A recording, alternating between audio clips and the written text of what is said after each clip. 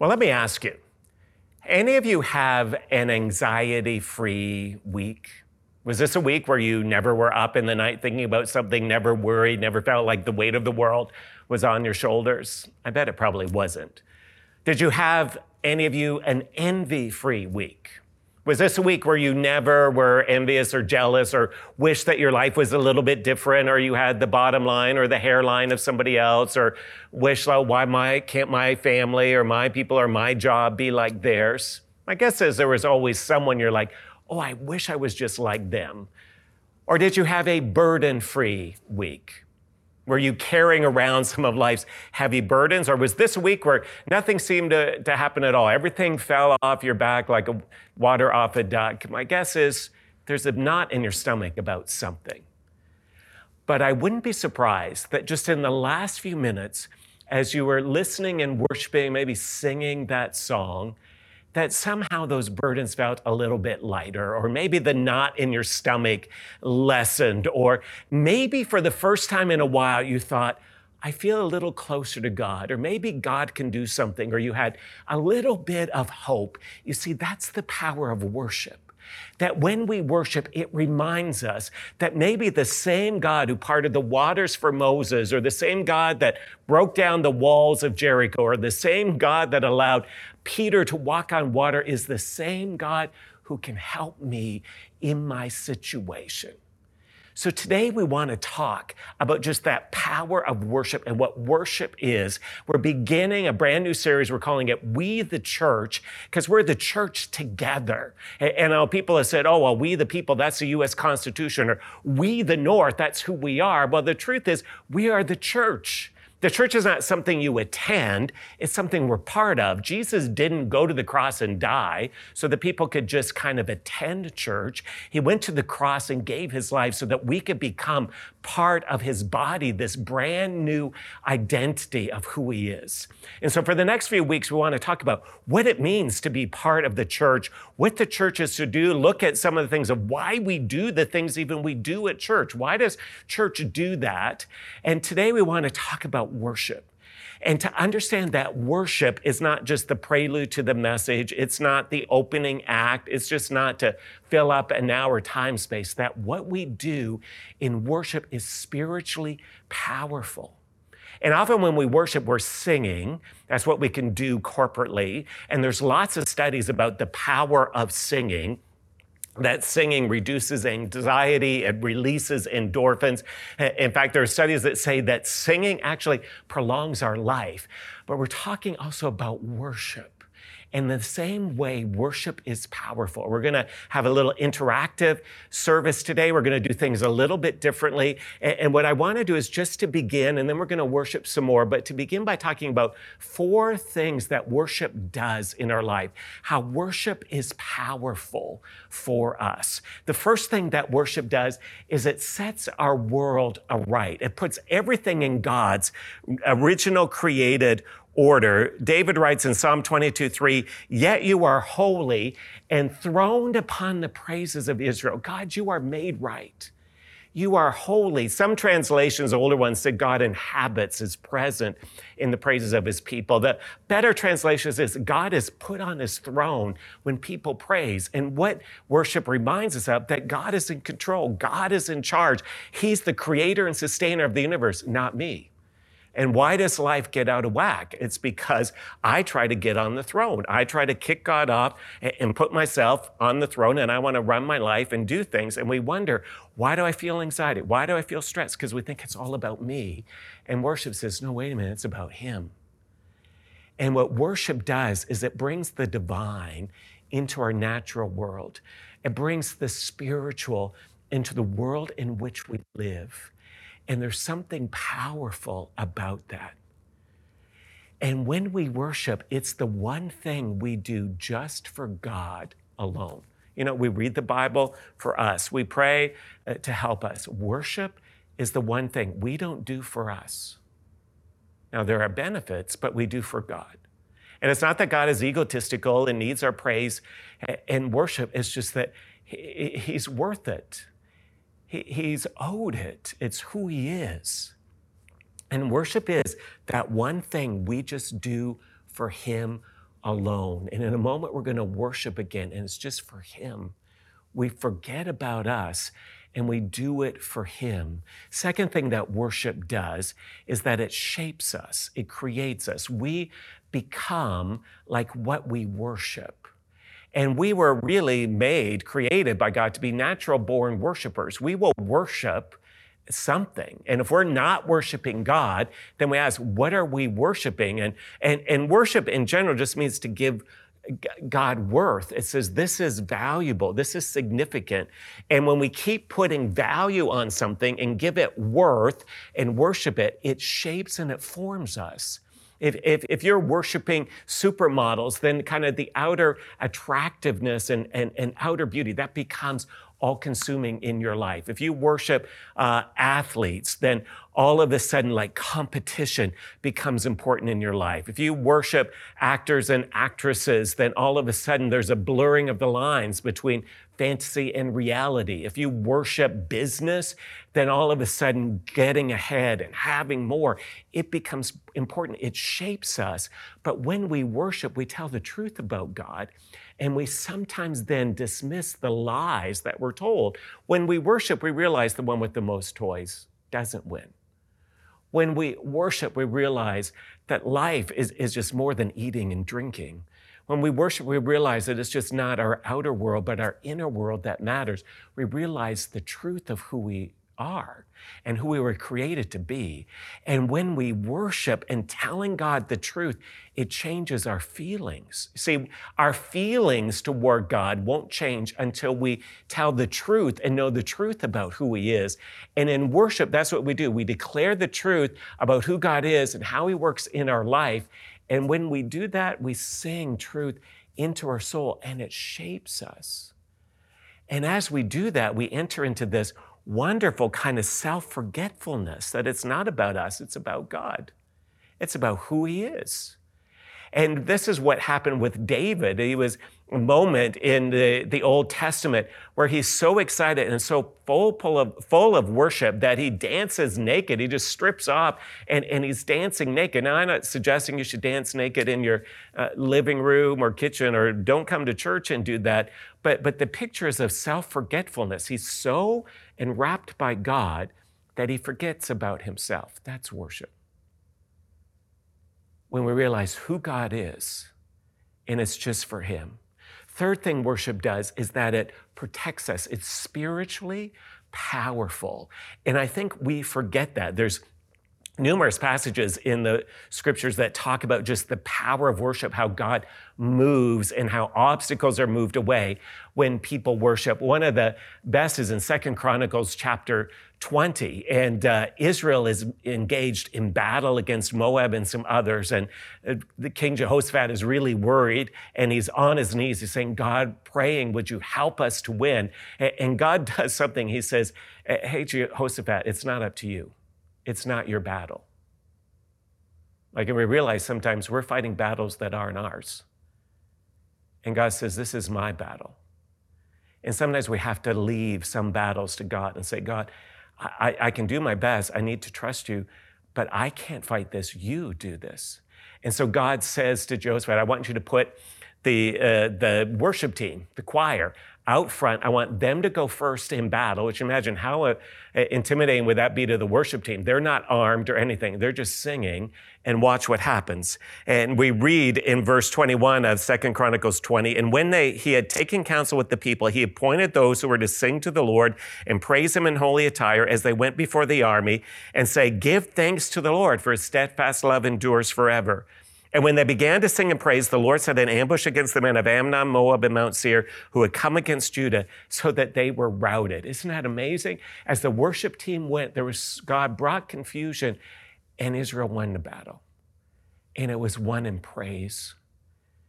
When God gave Israel Jericho, how did they do it? Through worshiping God, blowing the trumpet, singing. When God released Jonah from the big fish, what did God do? It was when Jonah started singing and praising. When Paul and Silas were in prison and they praised, God brought freedom to them. There's something about worship for us. Martin Luther writes about that he says, music is hateful and intolerable to the devil. I truly believe, and do not mind saying, that there is no art like music next to theology. It is the only art next to theology that can calm the agitation of the soul, which plainly shows that the devil, the source of anxiety and sadness, flees from the sound of music as he does from religious worship. That's why the scriptures are full of psalms and hymns in which praise is given to God. And so there's something powerful that the devil knows, the power of worship. Some suggest that he was the lead worshiper in heaven before he rebelled against God. He knows what worship is. He can't stand when God is worshiped, and he has to flee and kind of leave us alone in the power of worship. And the fourth thing worship does, it unifies us. There's something powerful about when disparate people from different backgrounds and countries and nations and situations, all come together and they say, hey, we agree, because we're singing these songs that our focus is on God, and God is more important to us together than all the things that divide us. And we live in such a divided world where we critique and criticize everything, and we're invited to worship together. And when we worship, whether it's different homes coming together, worshiping on a Sunday morning, we're reminded that we are part of God's family, that we have a common Savior, that we have one Father, that we are worshiping together, that different generations worship together. And there's something about worship that brings generations. In Psalm 145, verse 4, David says, one generation shall commend your works to another and shall declare your mighty acts. On the glorious splendor of your majesty and on your wondrous works I will meditate. They will speak of the might of the awesome deeds, and I will declare your greatness. And here David says there's something about one generation speaking to the other that it brings all people together. That we need people who have walked with Jesus for many decades to share what Jesus has done to those who are newer in the faith, and those who are younger to share, hey, that same Jesus is at work in my life. And I want to encourage you that you've passed that on to me. There's something powerful happens when we worship together.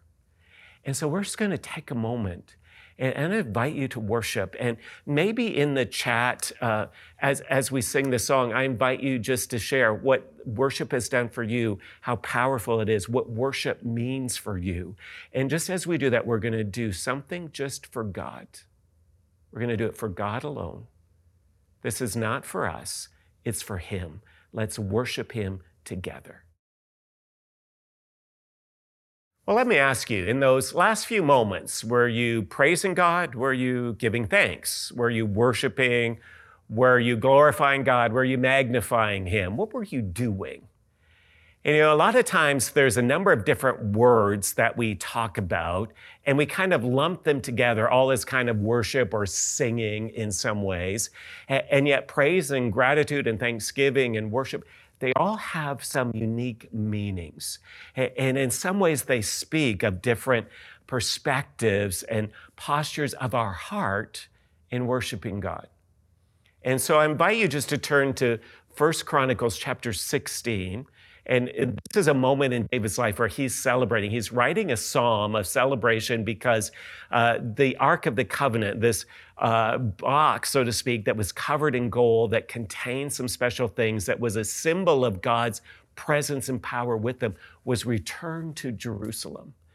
And David writes the psalm, and he talks first about praise. He says, we're going to praise God. In the beginning of 1 Chronicles chapter 16, and particularly verse 8, says, give praise to the Lord and proclaim His name. Make known among the nations what He's done. Sing to Him, sing, there's that word again, praise to Him, and tell of His wonderful acts. And the first thing David says is sing praise. Now what praise is just talking about the reputation of God, His character, His attributes, His excellencies, who He is. When we praise, we talk about who God is, not what He's done. We'll get to that. That's gratitude, thanksgiving. But we talk about who He is.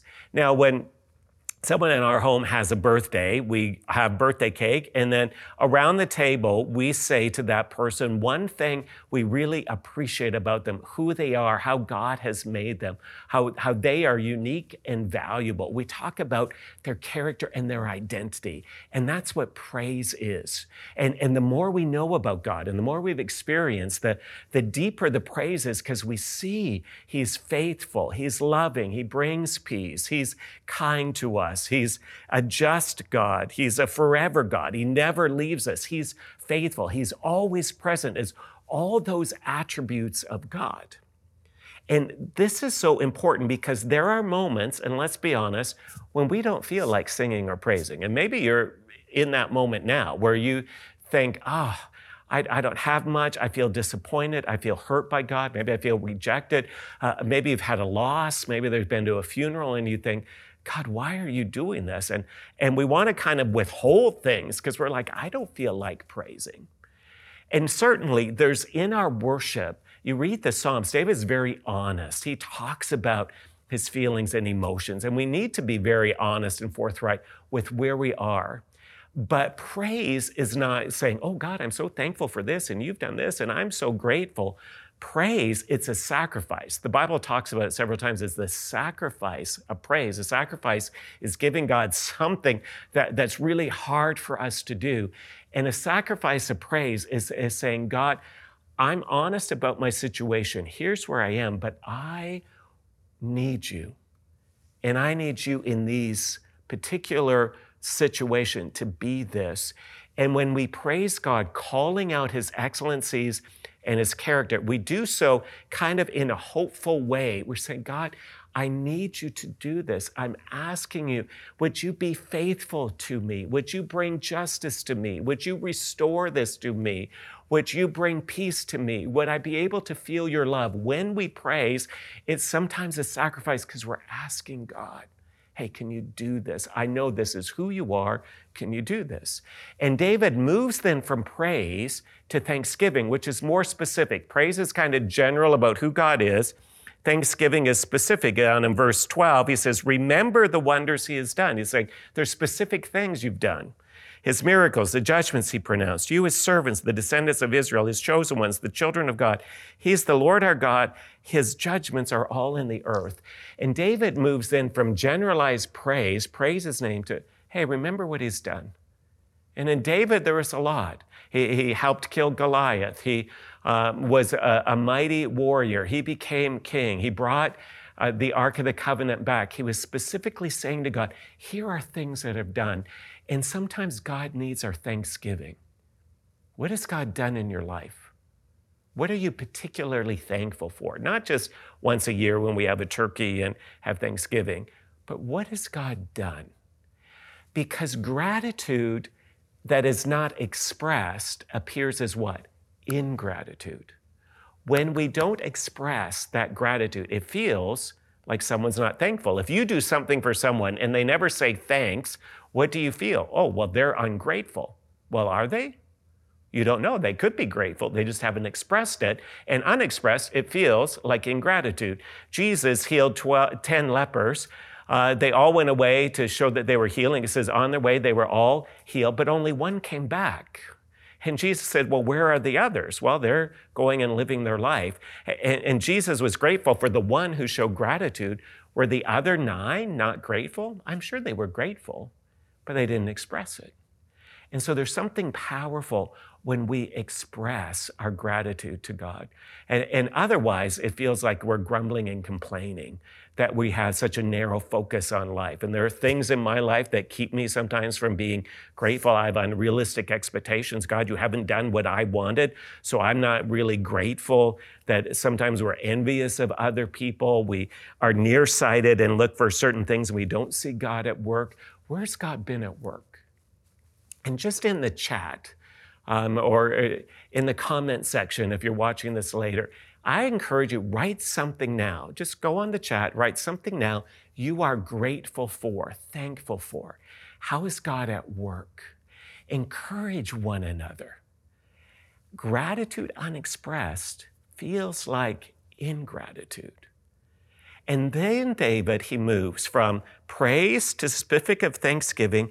He moves to the heart of worship.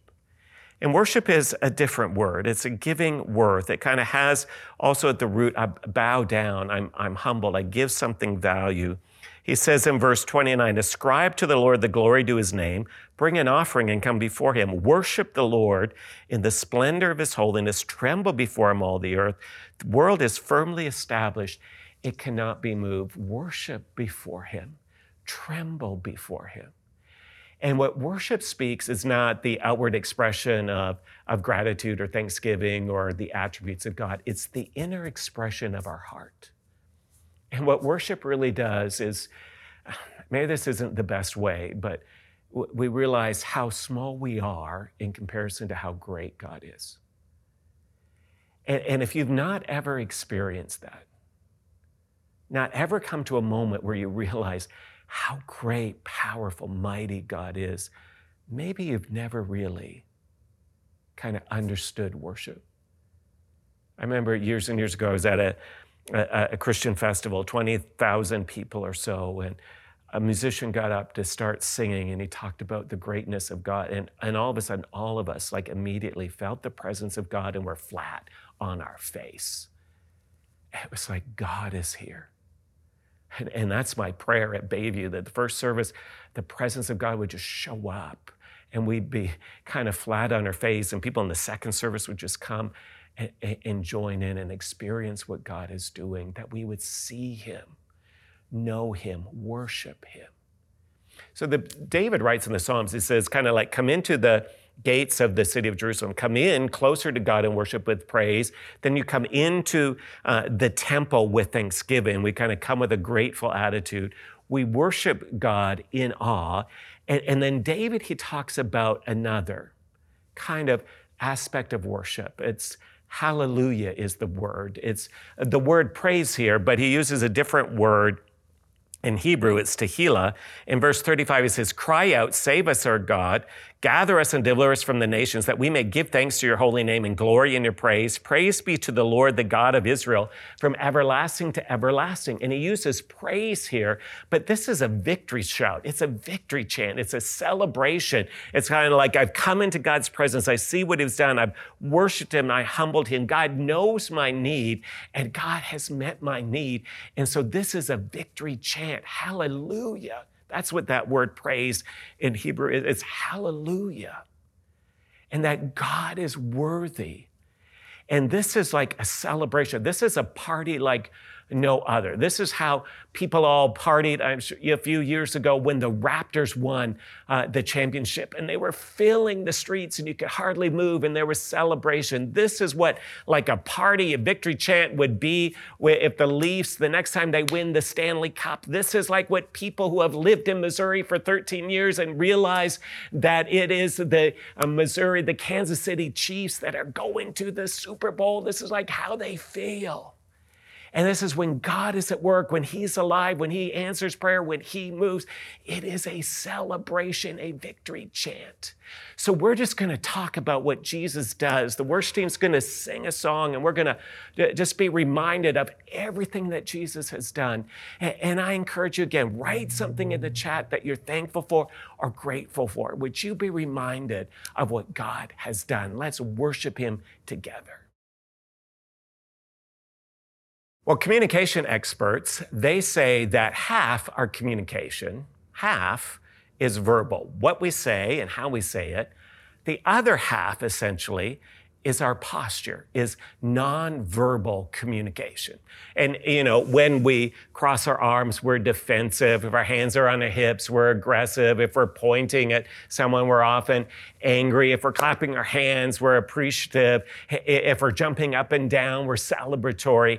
Our body says a lot. And when you read the Psalms, David talks about these different postures of worship. He's like, dance before the Lord. He's like, lifting your hands, clap your hands, oh, you people, bow down before him. And it's like, he is like eager and energetic, which you use like your whole body to worship him. That how we communicate our worship, it seems to matter. And so as we kind of wrap up today, I just want to talk briefly about 4 postures of worship and why we do them. Why do we do that in church? Or we see people do that. It's like, why do they do that? And the first is what we typically do when we worship is stand, right? That most of the time when we sing and we say, well, why do we stand? Why do we do that? And in Psalm 119, verse 120, David says, my flesh trembles in fear of you, and I stand in awe of the Lord. That there's something about standing and being standing that shows respect, right? When someone important comes in the room, we stand up. When the bride comes down the aisle, we stand up. When we sing the national anthem, we stand up. When we sing the Hallelujah chorus in the Messiah, everybody, all of a sudden stands. Why? Because Queen Victoria, when she heard the song, she stood up at the Hallelujah chorus because she realized there was a monarch greater than her. It's a sign of respect. And when we stand, we show that respect. And then there are moments where the scriptures cause us to kneel or to bow. And David says, Psalm 95, verse 6, come, let us bow and worship, and let us kneel before the Lord our Maker. Let us humble ourselves and bow. And when do we bow? A gentleman bows, gets on his knees when he asks someone to marry him, when we come with a big issue. Sometimes people are on their knees, grabbing their legs when they're pleading or begging something. When my kids were young, sometimes they'd be on their knees and grab it like, Dad, please, can you do this? And when we kneel and bow, it's a very humble position because there's something humbling about bowing. And when we bow, it says, I can't do it myself, I need you. When bow, it says, I'm not in charge, but you are. And I love it when I see people here every once in a while, someone in baby, like they're just bowing or kneeling quietly where they are. And our church isn't set up. Some churches are set up for kneeling and other things. But there's something powerful about just bowing and saying, God, I need you. And then David says sometimes, clap your hands. That's another posture.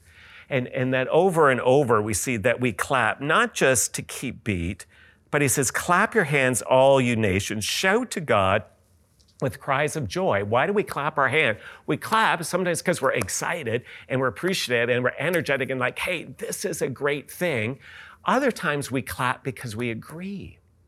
Now, at the end of songs, sometimes when we worship in person, there'll be some applause at the end of the song. And that's not because the musicians are great, although they are. It's not because of how stellar the vocalists are, but they are. It's an agreement. We clap because we're saying, we agree. These words, they're so powerful. All together, we agree. We're one. It's one of those ways we sing together, we unite together, that we agree together. That's what's so powerful. And so when we clap, that's what we're saying. Hey, God, I appreciate what you've done. Let's clap our hands. Let's do that. Remind ourselves, we're all in sync together. We're unified around this truth we believe. And then there's a last posture. And I'm surprised sometimes more people don't ask me, like, why do they do that? But it's the posture of just raising our hands. And David speaks about that numerous times. He says, I will praise you as long as I live, and in your name I will lift up my hands. I'll praise you. I'll lift my hands. I will do that. And so here is David. He talks about raising hands. Now, why do you raise hands? Well, if I said, stick them up, what would you do? You'd raise your hands, right? It's a sign of what? Surrender. When we raise our hands, it's also a very vulnerable position. When we raise our hands, it's saying, I can't protect myself. I need you. I'm trusting that you are going to care for me.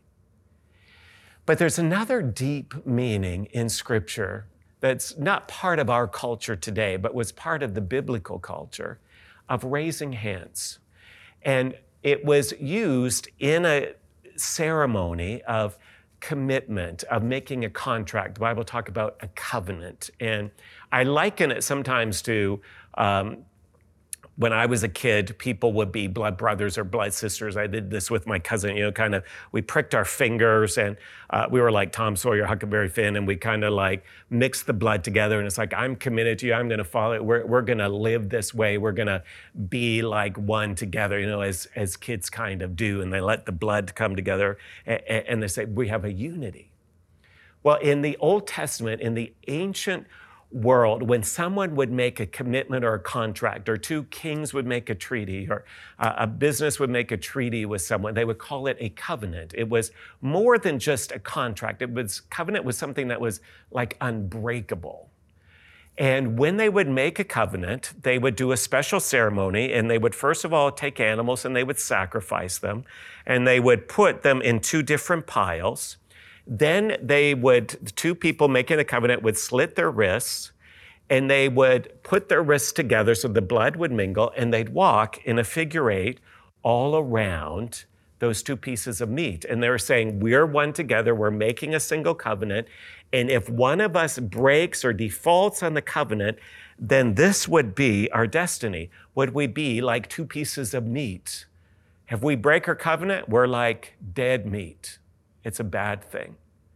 And we see in the book of Genesis, Abraham does this. God says, Abraham, I'm calling you to a new land. I'm doing a new thing. I'm creating a people, and I'm going to make a promise, a covenant with you. And he has Abraham get some birds and some animal pieces, and he puts them in two piles. And then instead of God and Abraham walking through, God calls Abraham to go into a deep sleep, and then a lamp and a torch, the symbol of Abraham and God, walk between the pieces. And that covenant that God made with Abraham, like it's an everlasting, it's a committed covenant. And so when we raise our hands, we're saying, hey, I am in a covenant relationship with God. I know that God is committed to me, and I'm committing to him. Because when Jesus died, did you ever go, why did Jesus die on a cross between two people? How did he die? With his arms, what? Lifted and outstretched. With nails in his wrists, so there's blood, what? Pouring from his wrists. Between what? Two pieces of human flesh. He was making a new covenant. And just as the blood poured from his wrist, when we worship and sometimes raise our hands, it's saying, hey, God, I know you love me. I know Jesus did. You're committed to me. I'm committed to you. It's powerful. And so in these last few moments, we're just going to worship together. And I invite you, wherever you are, whether you're in your living room, in the kitchen, as long as you're not driving, just to stop and pause. And maybe you want to kneel, or maybe you want to stand, or lift your hands, or maybe you want to clap along. Would you let your whole body worship? Because David says it's our whole body. It's the Spirit in us, the spiritual world, Christ in us, the awakened Spirit in us that's trying to move through our whole body to get us to worship. And I think David was always frustrated when someone's soul, when someone's body would prevent them and imprison them from worshiping. So how does God's Spirit in you want to manifest in worship? How does God in you want to celebrate and worship together? Let's do that. And let's become a worshiping community. We, the church, together.